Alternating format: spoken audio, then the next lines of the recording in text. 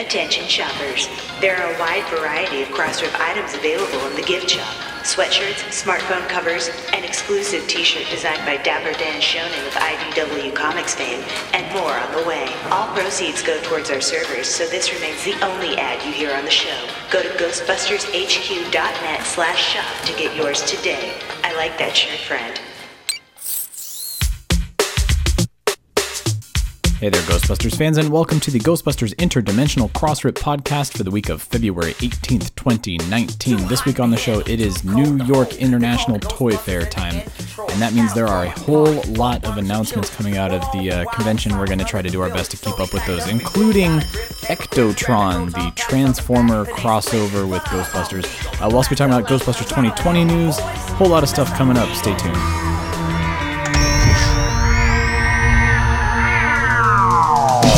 Still Playing with Toys presents the Ghostbusters Interdimensional Crossrip, the biggest podcast since 1909. So great.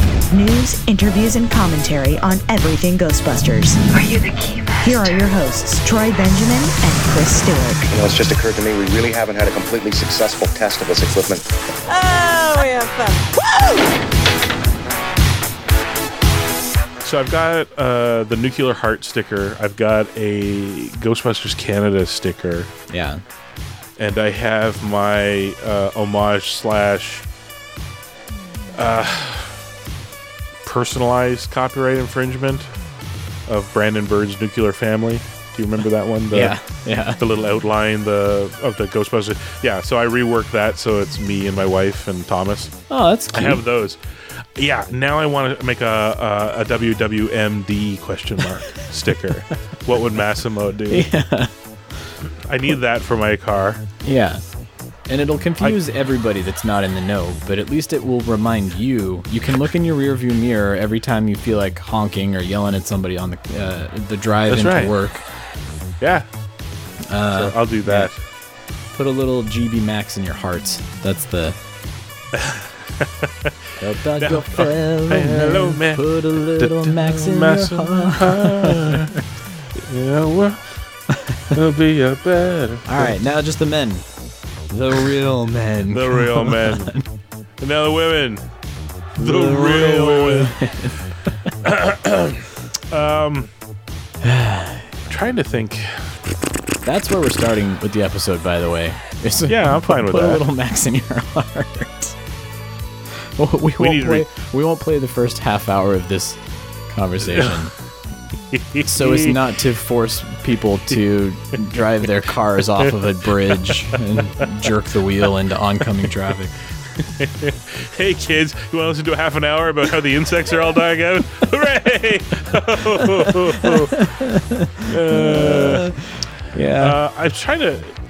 it's not really in our rundown, but did you see that Twitter account? All they post is concept art stuff.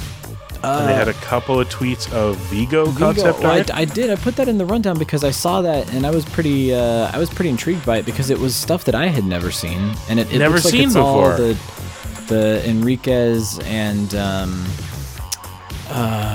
what was the other artist who worked on the first film? I didn't even know that he did concepts for Ghostbusters 2 until the Ghostbusters social media, like their Instagram and their Twitter, posted a couple Vigo concept paintings, and I was like, oh, what? Really? Yeah. And it was some real wide-ranging interpretations of... let's see, where I know Tales from Weirdland. That's the Twitter account that posted those. And there's like 6 to 8, something like that? Yeah, and like ranging from him looking like a Tolkien-esque wizard to the weird kind of like Viking one. I don't have them in front of me now. I'm trying to recollect what I saw. There's a strange like Easter Sunday Pope kind of one. Yeah. I mean, it's well, again, we talked about this before. You always know it's a good movie when it's still surprising you with stuff years later. Well, and I think that sort of speaks to not the neglect that Ghostbusters 2 has always gotten, but it just never really had that much behind-the-scenes stuff. Even when you see the DVD releases and the Blu-ray releases, GB2 never really gets the same amount of love, probably because the movie didn't get the same amount of love as the first one did. But There's got to be a ton of that stuff out there. Ton of it. And frankly, after all this time, we'd take it, right? Yeah.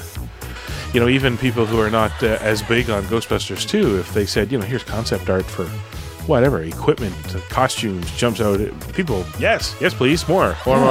Which begs the question, I'm curious, so if the social media managers that are working the Ghostbusters accounts now, if they've got that art, and then this Tales from the Weirdland account, which they post a lot of, they stay true to their name, they post a lot of obscure kind of rare things. Where did this wealth of material just suddenly come from? Did some vault open up, or did somebody sell off their archives? Or I'd be curious to know where that came from. But we have to ask them. Yeah, all right, Tales from Weirdland. We're gonna ask you here on the air in a second. But hey, everybody, welcome to the Cross Rip. Yes, we'll spare you. Let's see. I started recording 6 minutes ago because 30 minutes and 14 seconds ago we started talking, and I was like, oh boy, this is getting dark. I'm turning off the recorder. I don't want anybody to have to listen to this because everybody's so nice and like, oh, Troy and Chris are always so positive, and when we talk about Ghostbusters, that's what we strive to be. We were talking about the world at large for the first half hour that you're not going to hear, and that was not so positive. Yeah. But, the funny part is, I think I'm happily going to retreat more into Ghostbusters. I think because it's a pretty good refuge. Actually, that's a ringing endorsement of the world today. When I'm like, you know what, I'll be in the still bubbling pool of arguing the Ghostbusters community, because it's better than out here. Yeah, it's better that way. Yeah. Well, actually, if you want to generalize, I think more people than not are, well, good and bad. We'll get into this in a bit here, but are excited for 2020, and it's like, wow, we're gonna have to. Like, we're a year and a quarter away, a year and a half. Yeah, we got to pace ourselves here. Slow down. Drink fluids. Make sure you're hydrated. I'd rather excited than not. The funny part was I saw an article somewhere where they were like, "How come the Ghostbusters news didn't make a splash?" And I was like, "Where were you standing from?" Because I was in the splash zone. I'm covered in watermelon. Okay, like that's a Gallagher joke for all you people. Yeah, you're playing at home. Gallagher. Oh man, crazy old reference. Bingo. I saw that same article, and I thought, because that came up like, I don't know, 2 or 3 weeks ago, right after the teaser came out, and then I looked at the source, and it was like and again, I know I think I can see where you're telegraphing. We're going to be getting into the sources of things that we're talking about and scrutinizing those sources very question everything. You can back out if you want, by the way, because let's be honest, this topic did sort of set me off in that first half hour. It did. It really did. I mean, that's kind of what started the conversation, and then we turned to climate change and things like that. But despair. Actually, here's the thing. Here's what people are missing. It's very easy for you and I to get very glum about climate change in a week where Hawaii had its first recorded snow ever.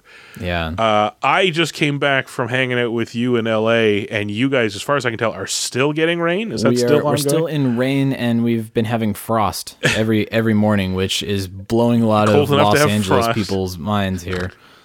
And I'm sitting in the middle of a February winter wonderland that is, it's not impossible, but it's highly unlikely. And it's been going on for like a solid week now here in Vancouver. Hey, but Punxsutawney Phil predicted an early spring, so don't worry. Yeah, my son had a running tally of all the groundhogs. 3 out of 4 saw their shadow.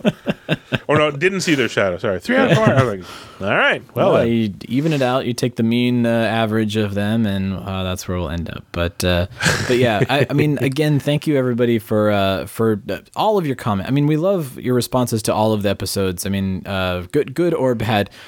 We did get a correction already from Mr. Michael Tanaka at whatever it was, 12:34 a.m. It wasn't even a correction. It was just I think you guys are baiting me now to send in an email. But Yeah, I mean, No, we are just that sloppy. we Sorry, really Michael. are.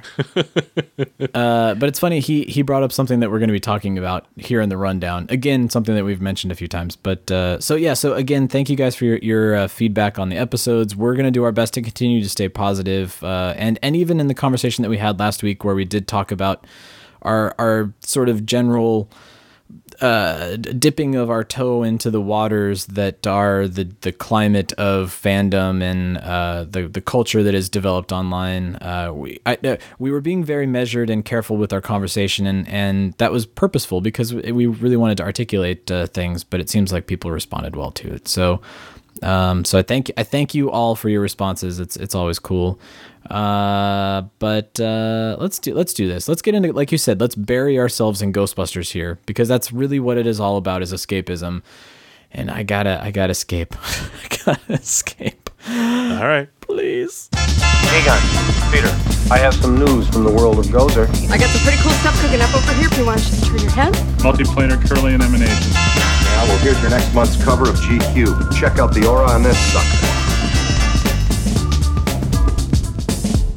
All right, so Chris, let us start where I believe we will be starting for the next, like you said, 15 months here, with the most recent, up-to-date, confirmed, 100% official Ghostbusters 2020 news. I'm gonna insert like a tone there or something, or crickets, or there's no official news. There won't be any official news, I would imagine, until months from now. But in our current culture of we need something and we need it now and we need to consume and I need to scroll and then consume something else, there is still kind of sort of news, like the internet going crazy about an unconfirmed quote unquote exclusive from a source that can't confirm or deny it, and we don't know again who this. It came from Discussing Film, which seems to have a pretty big following and tons and tons of content. But they posted up a May 13th production start date, and then the internet went wild with it. I mean, we retweeted it on the Crossrip just so that everybody can see it, and it may be true, it may not be true. We can get into why it may be true, we can get into why it may not be true. Here's the thing. Calling it unconfirmed is a little too kind, because unconfirmed suggests that they at least hint at they got it from somewhere. Yeah. And then you know, other parties can either go, you know, we can't find somebody to respond, or they will not confirm or deny, or we have our own sources and they said yes or no. It's like, this is not that. I don't even know how to classify it. But while trying to chew that over, and I tweeted at them going like, where is this coming from, and got nothing back. Yeah. Like you said, all it took was one entertainment site higher up than them to kind of pick up the tune, and then by the next morning, several others had picked it up, and of course that. They do their own social media burst, and then the people who read that, they retweet out. It's just now it's and then it's my mythology is failing me. The snake eating its own tail. Why can't I? The Ouroboros. Oh, yeah, exactly. The Ouroboros. It's so you. Sorry, I'm going to insert Matt Gorley. I can't do the voice. It's like an Ouroboros, a snake eating its own sharp butt.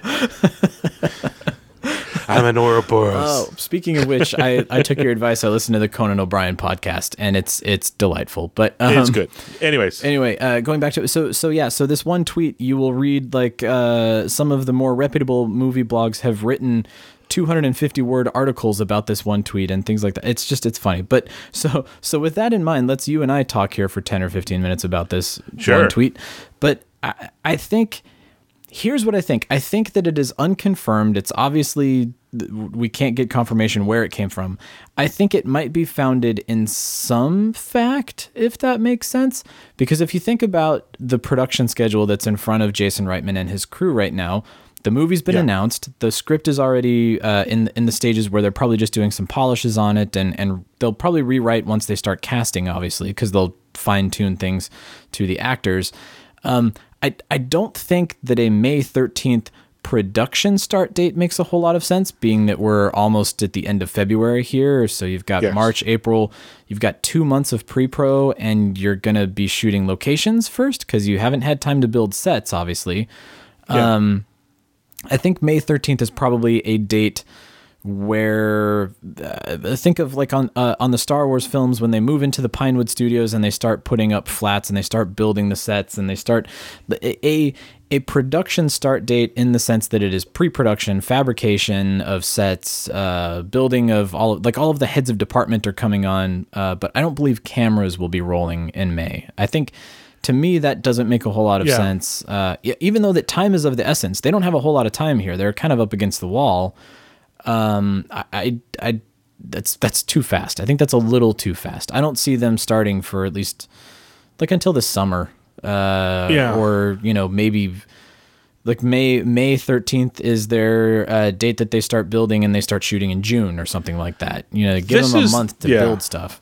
This is the one thing I gave it is that it was possible that it was kind of incorrectly conflated, the different stages of production. And the tweet, tweets have to be short, basically said filming begins. And it's like, I don't know. I mean, think about it this way. And this is why I kind of raised an eyebrow. The production designer just started this past Monday.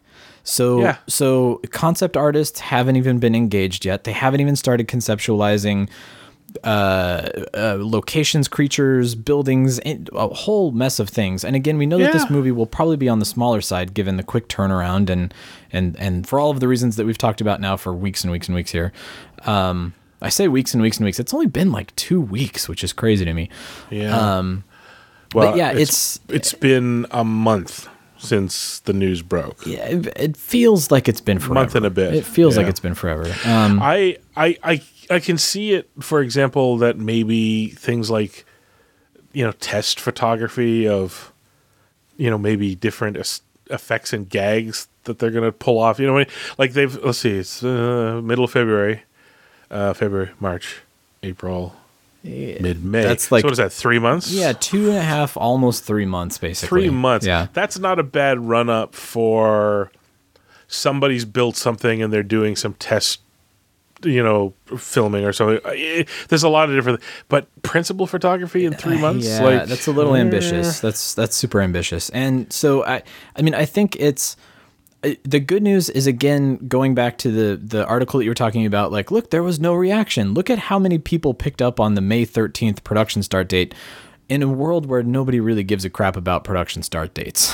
It's the amount of anticipation and the amount of excitement and all of the, like, again, the minute that discussing film tweet started picking up steam, all of the people that responded to it and put it in their social media feeds. And there's also something that popped up that everybody popped into their social media feeds at the exact same time, which shows me that there's quite a bit of excitement as well, which we'll talk about in a second. But I think that's the good news. The good news is that this is now kind of like a pre-metrics test for Sony marketing of like, oh, hey, if we do this, it gets X response. Wow, what happens when we post the first cast photo or we post a behind the scenes photo or... We could get all conspiracy theory, going back to your comment about where that one site got their Vigo concept art from. This could just be part of a clever... I'm doing the fingers and hands together thing. A clever plan. The social media for Ghostbusters has gotten very savvy and, planned and all that.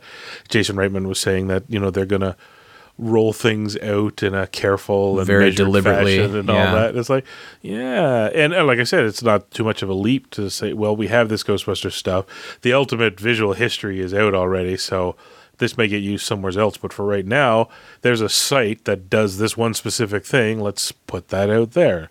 Let's put this out. Like there's that other site that, the Ghostbusters Archives or whatever. Yeah. Like there's a lot of behind the scenes photos are just starting to show up all over the place too. Have you noticed that? Yeah. I think there's sort of always been kind of a repository of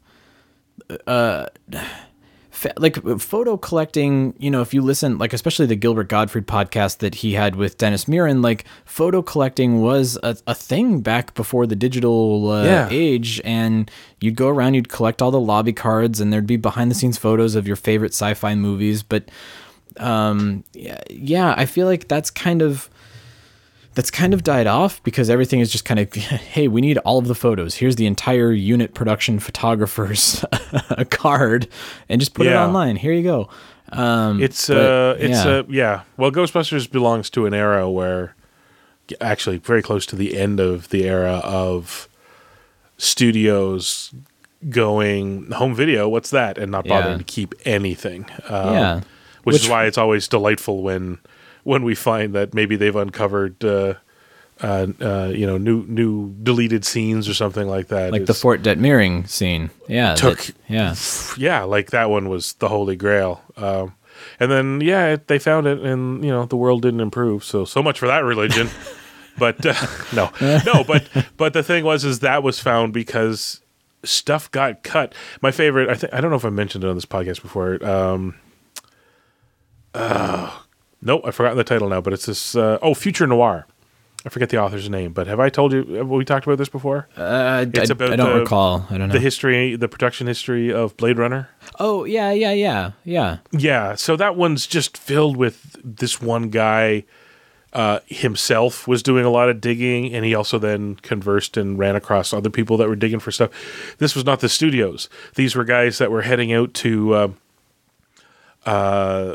again, they probably don't exist much anymore, but there used to be third-party companies that would hold prints that they would then lease out for rep theaters and stuff like that, and they would dig through them. Do you have Blade Runner? Yes, we do. Can we have a look? And they'd go through it, and they're digging out. I think he was looking for a print of like Gone with the Wind or something, and found this one labeled Blade Runner like WP or something, and he went, "What the heck's this?" And he pulled it out, and it was a work print of Blade Runner. The studio didn't have it. Yeah. We now have it on the DVD or the Blu-ray because this guy found it. With different title screens, placeholder music, effects missing, alternate takes, like all this stuff. Because the studios were like, there is no aftermarket. Like, it's a work print. Why the hell would we hold on to all of these work prints for how many movies do we do in a year? No, it's not feasible. At least at that point in time, it wasn't feasible. Now it is. Now they hold on to every cut every day. Yeah. Execs of the 70s and 80s, I come from the future to tell you, you need a really good way to get people to buy the same movie for the 15th time. What are you talking about? Crazy guy, put him in the asylum. Buy the movie? What are you talking about? I'm going to run it in a theater, and then I'm going to put it into a rep theater for 5 months after that, and we're going to do a real cut up pan and scan for television. Yeah, and then maybe an airline version, with the swears taken out. Yeah. I don't even remember where this point began, but I think it came down to. Nope, I don't remember why I started this. This sort of all stemmed from, this is what we do here on this podcast, ladies and gentlemen, is we just go down these rabbit holes. But yeah, this sort of stemmed from another rabbit hole, another short side rabbit hole. I apologize. You're very kind to say we, but let's be fair. I'm the jerk that runs off on tangents. I keep us on track. Don't worry. You keep us on track. You write up what we're going to talk about. You have an order. You even come up with very, very nice, very conservative time frames that you think it'll take us to talk about these things, and I'm the idiot that just sort of a neuron fired, and I remembered a thing from 15 years ago. It has nothing to do with Ghostbusters. Here I go, and here we go. No, but I think a tangent, it works really well because we did have in the rundown here talking about Ghostbusters social media, calling out the two.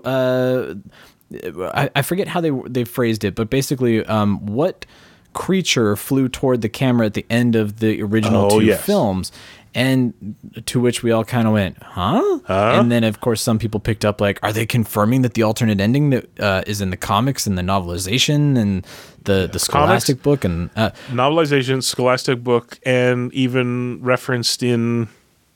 the script, like the script, the shooting script, the script where I believe Libby was laying down out in front of the art museum and had swapped hands with the torch and the book, but And then the amount of, I saw that movie, I saw that version in theaters, and the amount of like that the response, that's kind of what a lot of the movies from the 80s have.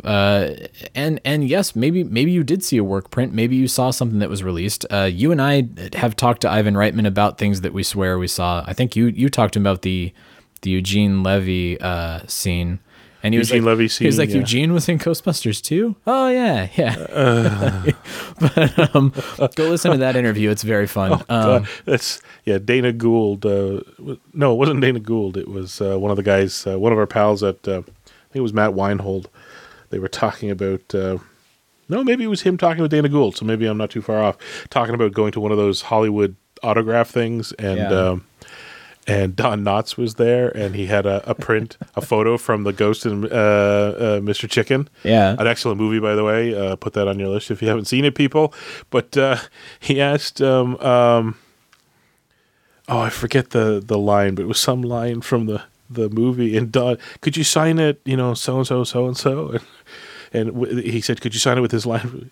I forget the quote. And Don Knotts looked up, was that a line from the movie? It's like, oh, dear. Don.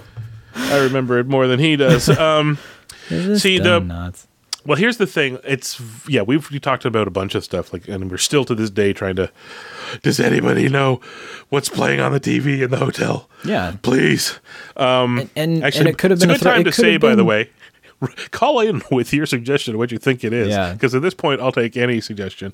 But the thing is we now live in an era as we move towards the digital, that the deadline to get it into theaters means that the lock on the film is so close. Like literally, sometimes I've heard tell of the day before, like they finish cutting, sometimes and then the next after.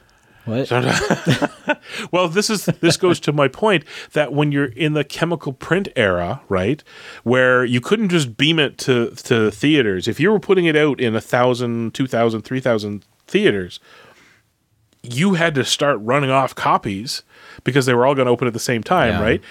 It's not impossible that stuff went out, and by the time the processor or the plant or whatever got 2 days in and 30 copies had been run off or whatever, that they were still cutting and said stop, update, this one. But they can't waste money, and again in their heads they're like, so what, that one's got like 2 extra minutes, who cares? Like, what are they going to do? Check it on their TVs off a magnetic tape later?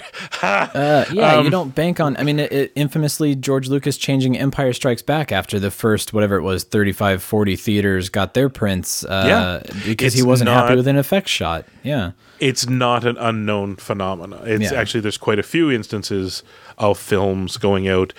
Very common for films to go into theater and then getting changed after they come out. That was super common. Yeah. But not impossible that stuff would get changed just in the initial run because some prints got run off one way and then they kept the order going, but with the updated print sort of thing, because they're not starting from scratch. They're not A, losing that money, and B, they're not losing that time. So it's not impossible. And does this stuff exist? I don't know. I mean, no, we don't know. Knowing how difficult it was to find the Fort Detmering stuff, and what a fluke that just happened to be, that it was found. It's quite possible that it did exist, and it's quite possible that it's still sitting in somebody's attic or some repertory theater that holds on to their cans in a basement somewhere. It might be sitting there gathering dust. Who knows? But we probably won't know for another 10, 20 years at least. I'm not saying Jeffrey Schreck should stop collecting Mattel prototype figures and wander the world looking for prints of Ghostbusters and Ghostbusters 2 to see if it's got extra footage. But I did just say it, so Jeffrey, if you're listening, go for it. Take me with you. Well, and the other we'll thing do too, it together. I'll drive. What if there is a work print of Ghostbusters 2 that is out there and exists? Who has the 70 mil film system anymore that you can string it up and. It's difficult. It's tough. So anyway, well, try to imagine the Blade Runner print. How did a work print end up at like some third-party non-studio company that they rented out reels of old films for rerun theaters to do, like it literally comes down to we ran the work print, they made the notes, they wandered off, and they just nobody left them picked behind. it up. And it just sort of wandered its way. Piracy was not an issue back in 83, 84, 86, 87, 88, 89. Not until camcorders, probably. But so anyway, here we are. Okay, we're a half hour in, and we've made it through the first bullet point here. May 13th. May 13th. So there was that one. I will confess here. I confessed online too, but I'll confess again. In a grumpy mood over this exclusive tweet. It just shows. You and I have kind of thumped our chests a lot about the integrity of journalism lately, and how easy it would be.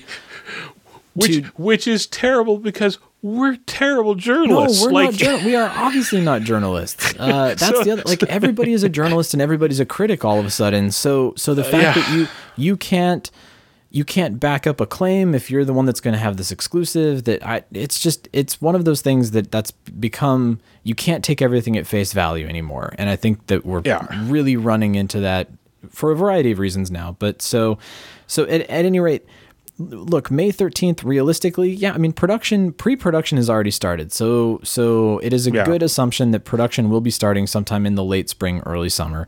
Will it be May 13th? Will it not? It's not going to affect us either way.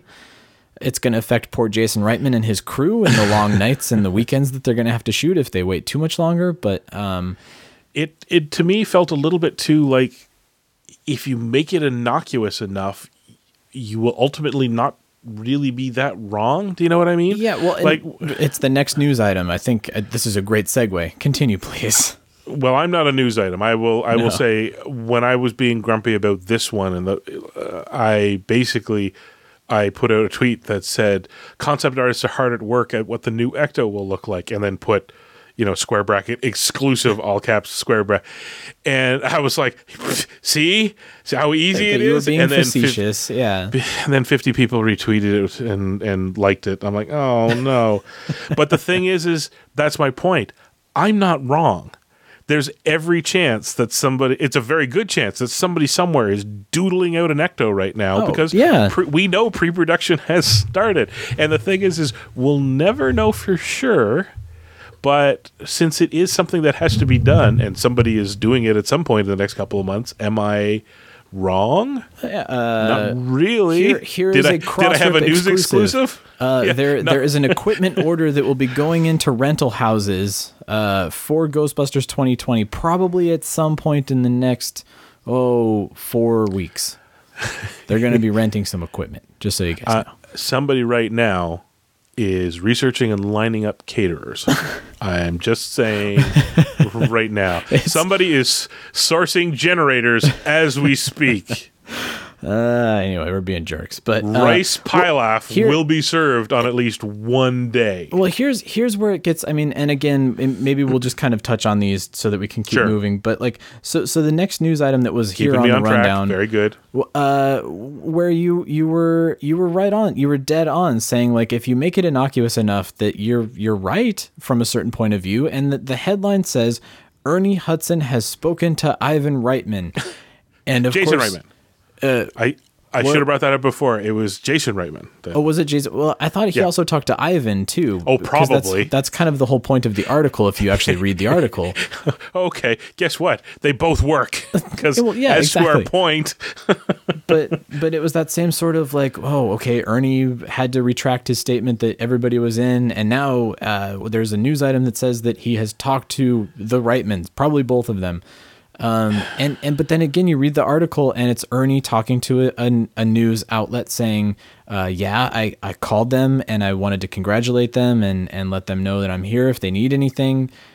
And that was it. That he obviously did talk to them. But again, the news cycle that everybody picks up Ernie has talked to Ivan and Jason. It's the, I don't know. The We're starving warping for of news. That's the problem. It's the warping of the way kind of things get reported online. So there's that phenomena, the interviewer phenomena of silence. You've heard of that one? Yeah. Like, don't talk at them. Don't front load them. Just don't say anything. And humans are designed to go, you'll just start talking, sort of thing. That's like, people have always said, what's the way to get something out of, if you're an interviewer, how to get something out of your subject? Just don't say anything. Yeah. They will get uncomfortable and they will start talking to fill the void, sort of thing. And it's kind of like this thing. Like, they wrote an article headline that is not wrong. Ernie Hudson called, in the one I saw, Ernie Hudson calls Jason Reitman. That's all they say. That is correct. If you go through and into the article, it clarifies that he just called to say, excited to hear you're doing it. Congratulations. Looking forward to seeing how it goes. The thing is these days people don't often dive past the headline. So people went nuts saying, it's that silence thing where it's like, Ernie Hudson has talked to Jason Reitman. Ellipses. And most of the internet went, he's in the new movie. No. That has nothing to do with this article. It has not come up. They just sort of left a door open and you ran through it. And you left it open and the dogs got out. Now they're running in the yard. There goes my laundry. Look what you did, you little Look what jerk. you did. Yeah. So it's like, I mean, I don't know. I feel like we're beating the dead horse. Unfortunately, it is. It's the news cycle. It's all these things that people jump to conclusions. It's all the things that we talked about in 2015 leading up to 2016 again. So all of this has happened and it will happen again. Can I put forth a suggestion? Yeah. Because really, this is the place where you and I should talk over and work out our plans for the podcast is on air. Why do it totally off air? Absolutely. What, pre-planning meeting? No. We should really, I'm wondering if we should stack these together and just quick form them. Like it's so basically just it was rapid fire out everything that happened. So tweeted starting May 13th, and then we just go completely a rumor, and then say why without really discussing it, and then that way we Ernie Hudson talks to Jason Reitman. Everybody conflated as meaning he's in the movie. No, the article only said he. See, you and I could just blow through this stuff in a couple minutes, and then we get to the ones where there's more meat, which is where we get onto things like... And we can actually talk about things, yeah. Francois Adoy, for example, is somebody we'll probably be chatting about here in a minute, who, again, it's all very nebulous, but at least this one has things you can kind of ponder over. Do you know what I mean? Like, yeah, I think that's a good idea. So next time, let's do that. Let's just, instead of us dwelling on, the current state of everything... outside of Ghostbusters, again, Ghostbusters it's this big signpost right in the middle of the road here. What should we call it though? It needs a segment name. 20 storage of the beast. You know what I'll do is I'll put together some sort of a package for next week that's based upon the beginning of 2020. And you and I will Barbara Walters, Hugh Downs through it, and we'll just have that 2020 music playing in the background, and then we can get through it. But Troy, you ignorant slut! Our top story tonight. So okay, let's do this. Let's get into our drawing some quick lines here, because the Francois Adoy, that's fun, and I do want to talk. That's where we can start speculating, because he himself is being playful and he wants us to speculate about things. Let's focus on those things. Let's do that one. So Francois Adoy, if you are new to it, is the newly started production designer on the new Ghostbusters 2020. He was last week, if you listened to the show, he minced no words. He's on the movie, even though he was teasing, I'm starting my top secret film on Monday, #GB20. Which we talked about. So he has he's been having some fun, because he's seen, I think, that we've all started following him on Instagram and Twitter and all of the various social media outlets. So on Instagram, he obviously was on an airplane, took a photo of the no smoking sign that's up on the top of the bulkhead, and very, very clearly focused in on the no ghost kind of aspect of that no smoking sign. It was a very, very carefully framed he knew photo. And in fact, I think even messed with the saturation so that it was like everything else besides that circle was desaturated. But But at any rate, so he's obviously on an airplane. Then his next Instagram photo is him flying an aerial shot out of the window on the airplane of a flat, snowy, it almost looks like a farm, a field, just someplace that's kind of out in the middle of nowhere. I thought maybe it was, when you're flying into Colorado and you kind of cross over the mountains and then you see that just nothing but flat farmland before you get to DIA. Yeah. That's kind of what it reminded me of. Or, flying to Fairbanks, Alaska or something. Like you see that sort of like long stretch of nothing but flat snow and maybe a road through it. He posted that and then he said, guess where I am. Exactly. Where in the world is Francois Doy, production manager? It's the same thing in Canada. Alberta, Saskatchewan, parts of Manitoba. It's our flat prairie breadbasket sort of thing. It doesn't help that everybody right now has snow from the polar vortex, so that didn't help identify anything. He could be anywhere from basically from Nevada east at this point. But he was starting. This is where, the urge to like get all internet detective-y is overwhelming, because the first picture with the no smoking sign, Instagram labeled it LAX. Well, so obviously. But then, as you point out, is he heading east? Is he heading northeast? Is he heading, almost due north, like up into Alberta, like where? There's a frustratingly large chunk of land that he could be in. But then we have to start asking questions of, where does Reitman like to film? Because he's kind of been all over the place. This was the other thing. Like, I was trying to do the math based on his things.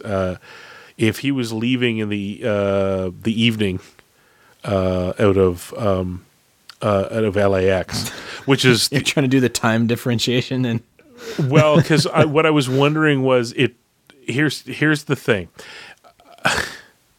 No, there's no way around it.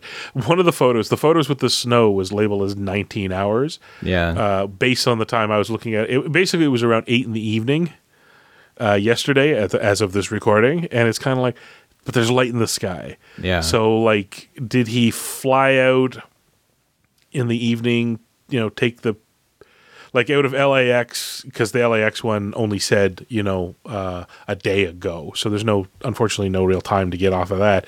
So he left sometime on this would have been the 11th, I guess, in flight while the sun was still up, took a photo and then posted it that evening presumably when he touched down somewhere or got to his hotel and was killing time. It's like, it's so frustrating because it's him on the go.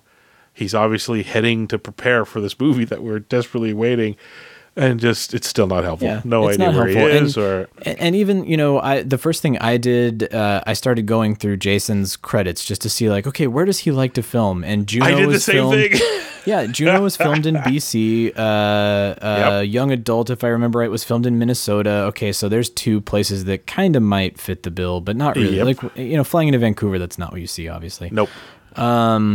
So I don't. I mean, the fun thing is he's someplace that's kind of in a rural area based upon that flight, and which makes sense. The teaser trailer there, it's a barn. Maybe they're scouting some farm locations, looking for some cool places to shoot.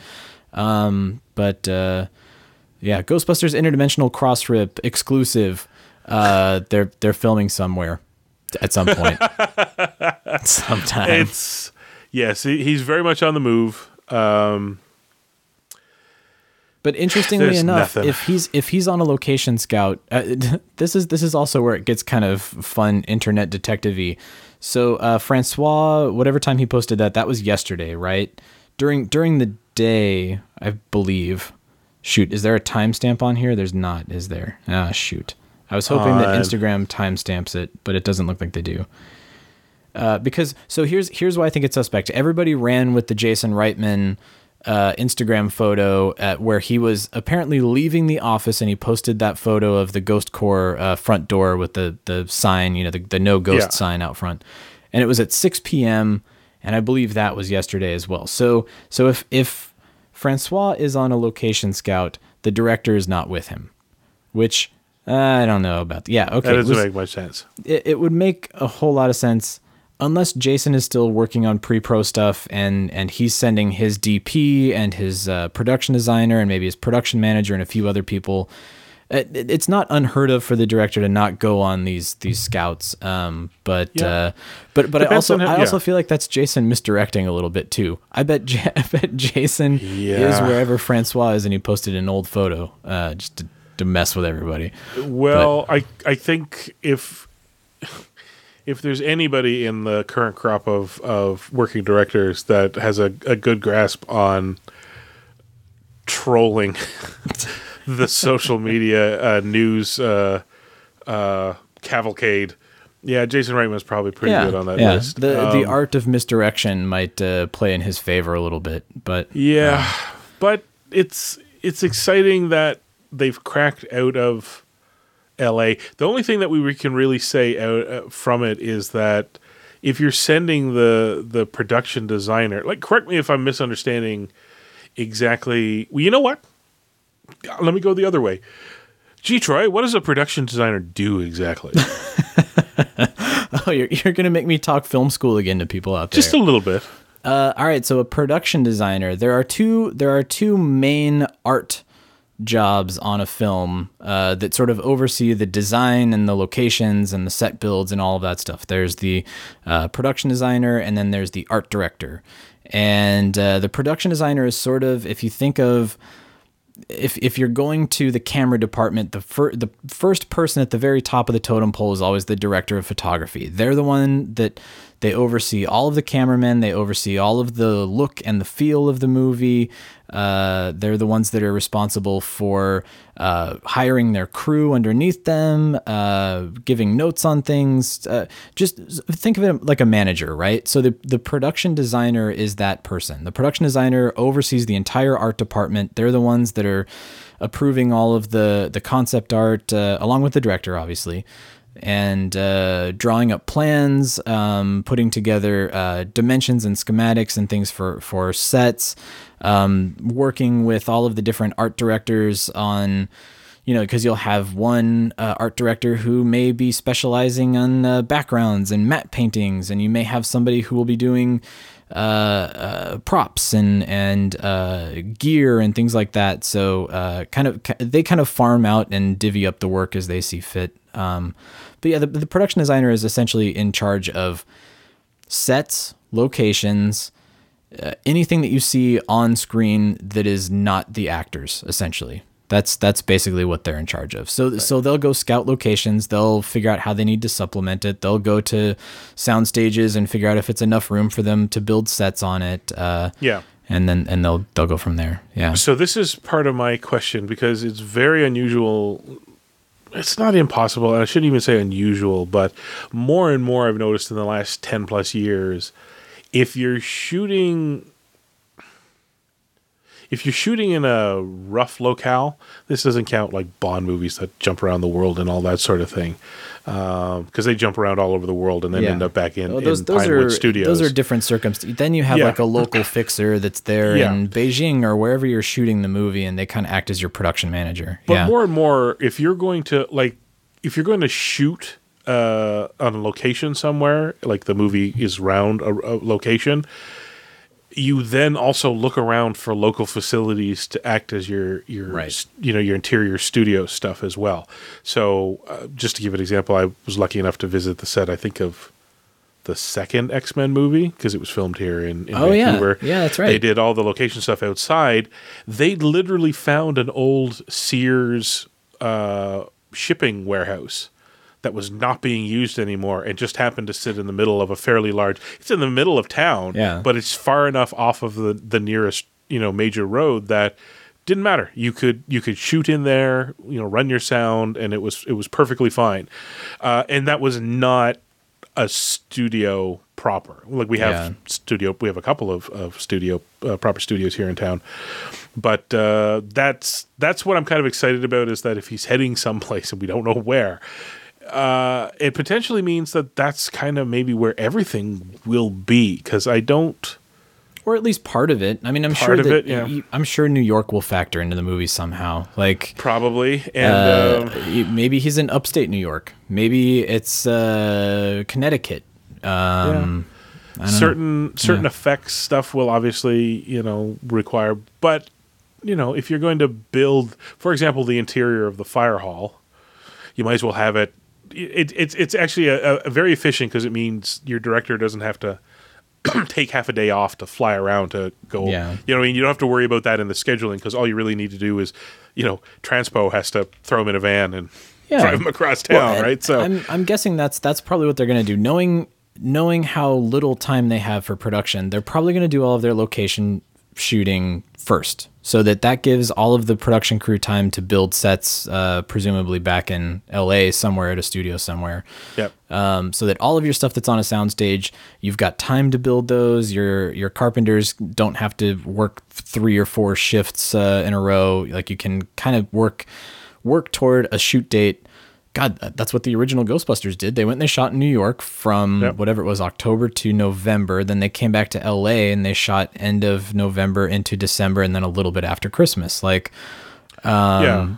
Well, to their credit, though, they didn't have much option, because they needed that massive soundstage to build the rooftop temple. And that took some doing to build. And maybe there are set pieces that they need that room to do on this particular movie too. Who knows? Yeah. I do know they film things out of sequence and all that, but I'm just kind of wondering. I'm just curious now how much Jason.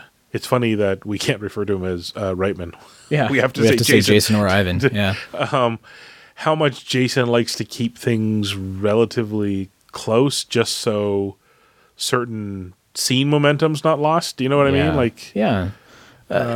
It'll be interesting to see how they do it. I mean, I'm really hoping for some good in-depth behind-the-scenes stuff. Fingers crossed. Cinefex. Yeah, Cinefex, or whoever's doing the DVD or the Blu-ray, I guess, at this point. But let's put it. We've never talked about this. It's time to put it out there now. They skipped over Answer the Call, but if Cinefex misses out on this one, boy, really missed a beat. Absolutely. And actually, that's not even fair, because we don't even know exactly how effects heavy. God, that's true. Will be, who knows? Maybe it's only the third act that really has a whole bunch of effects. But anyway, all right. So let's do this, Mr. Chris Stewart. Sure. Because we're almost at an hour here, and we still have a ton of merch news, and in fact, that I'm sure that people have been screaming at their podcast devices, like, guys, get to the stuff that I want you to talk about. We should have started with the merch, really, because that's actually kind of happier stuff. We should have started there. It is. All right, so let's dive into all of this awesome merch news, because there's a ton of it. Obviously, February means International Toy Fair happening as we are recording at this point in time. So the good news is all of the companies are out. All of them are announcing a whole bunch of really cool stuff that's going to destroy our wallets completely. So let's start, I guess, with, to me, this is probably the biggest news, is the Hasbro announcement that just happened. I mean, I'm thinking back on my preschool plus maybe kindergarten into first grade years, where it was sort of like Transformers was that was peak velocity for me on Transformers. Yeah. So kindergarten me would be overjoyed about this. Adult me is like, oh, that's cool.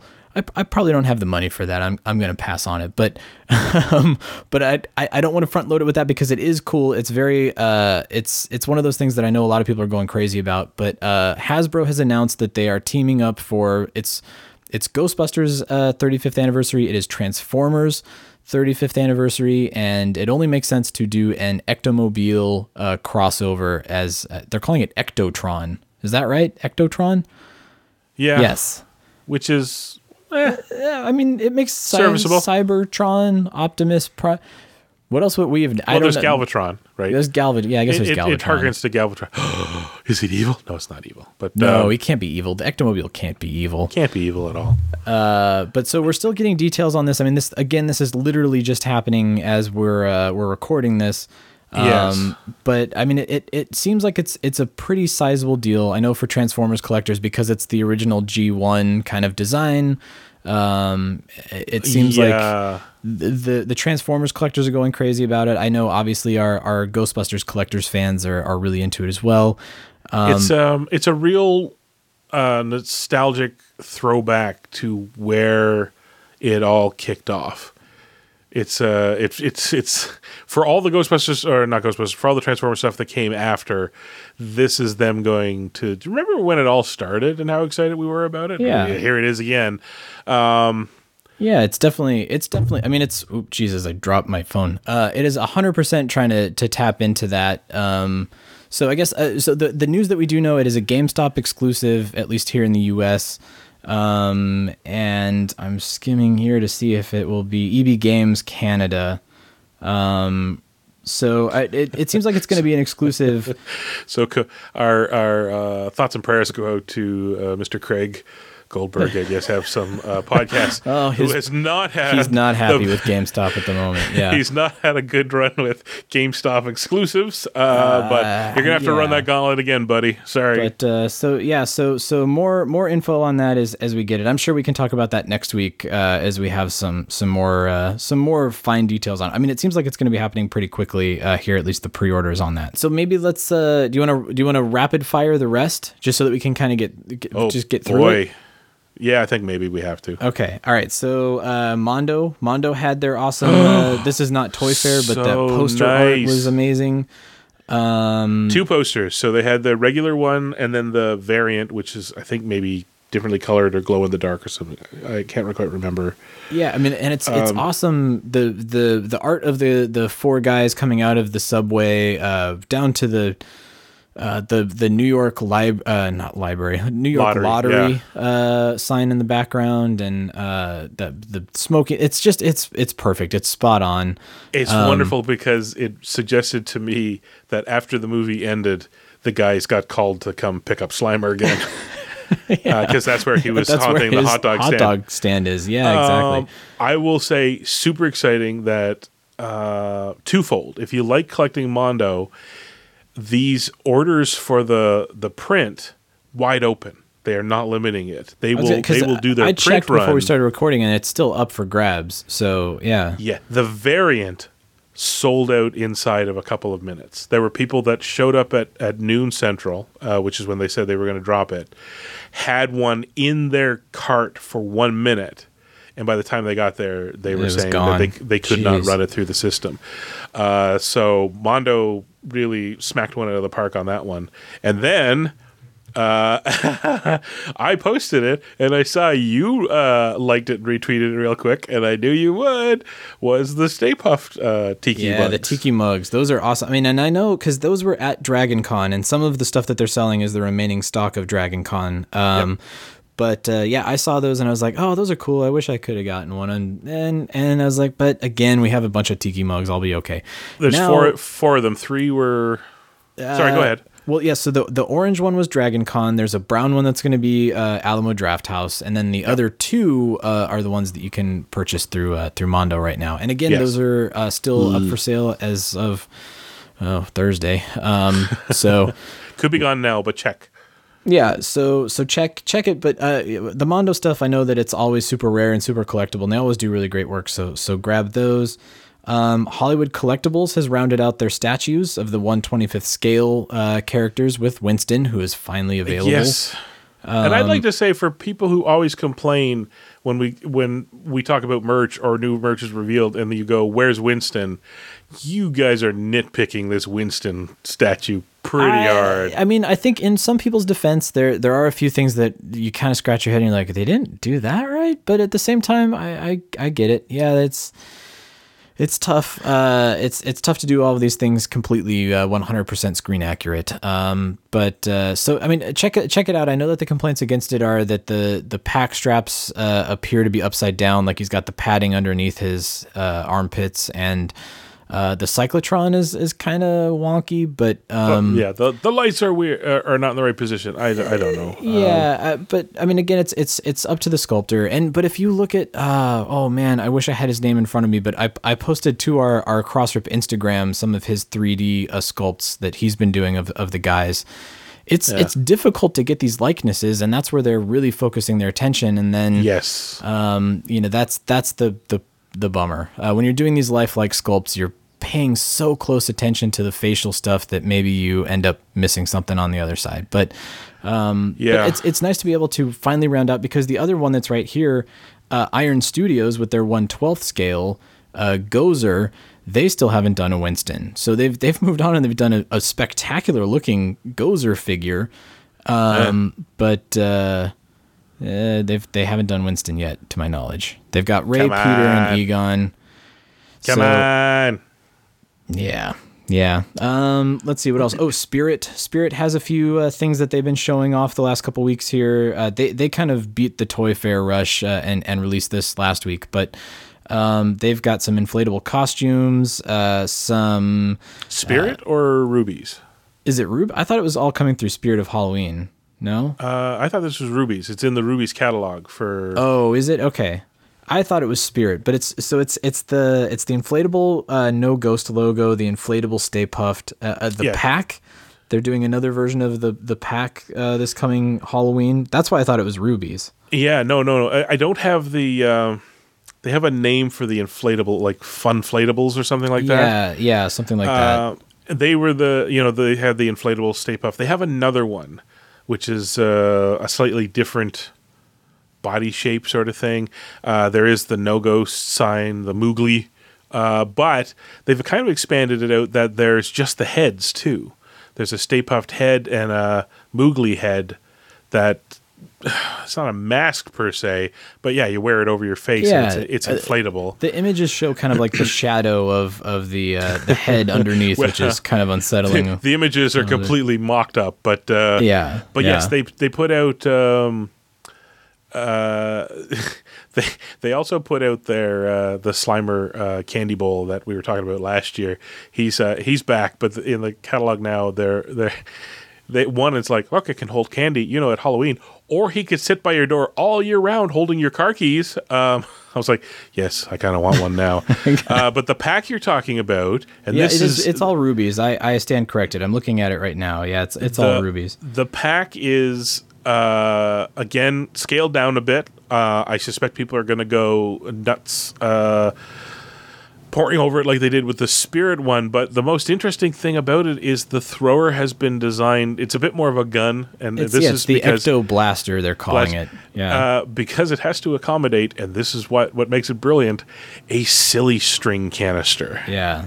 This is brilliant. Well, flammable, but brilliant.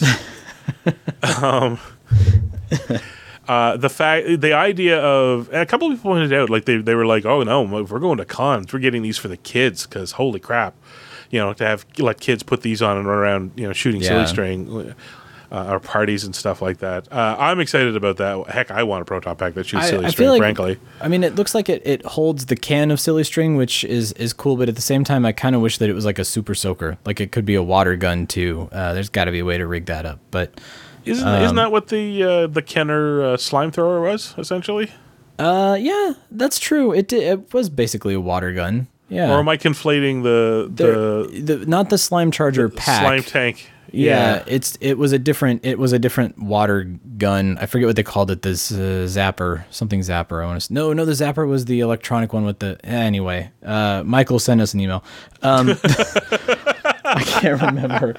It's late. I'm tired. So it's really cool. So Rubies, they've got all this stuff. Oh, they have the window breakers. I like those too, where you got the suction cups where it looks like the ghost is coming out of. So it's like Slimer and the No Ghost logo, and it looks like they're coming out of your window. But check those out. Diamond, this is not related to Toy Fair. This is just an update for all of you out there that if you don't have the Series 10 figures of the real Ghostbusters Diamond Select figures, that's Peter, Ray, and Stay Puft, those are on shelves. And the good news is when you pick those up, you complete your firehouse. So I've started seeing a lot of people posting photos of their completed firehouses, and they look pretty sweet. Fantastic. I'm jealous, but it's never going to happen for me. So make sure, if you want those, make sure you pick those up, because I know that people are saying that they are having trouble already finding the last wave with Egon and Winston. So make sure, if you want those, make sure you don't delay, because they may be a little hard to find in a little bit. And I think that is all let's do this, Chris. Let's come back next week, and because Toy Fair is happening literally as we're recording this is kind of like the preview day of Toy Fair. We'll have to come back and revisit stuff, because I'm sure there will be things happening over the weekend that unfortunately we will not be privy to. So we'll do that. Don't wait another minute. Pick up your phone and call the professionals. Go Stoppers! I'm sorry, we'll do it again. We want to hear from you. Leave us a voicemail on our call-in line at 470-242-4742. That's 4702-GBHQIC. We also have a Facebook page. You do? And Twitter accounts. Spence is dead. No kidding. Just give me the address. Search Facebook for The Ghostbusters Interdimensional Crossrip. On Twitter, look for Troy at Ghostbusters HQ and Chris at Proton Charger. What the hell are you doing? If you like what you hear, please take a moment to give us a review on iTunes. Be sure to recommend us to your friends. That makes good sense. Don't wait another minute. Pick up your phone and call the professionals. Once again, our call-in line is 4702-GBHQIC. That ought to do it. Thanks very much, Ray.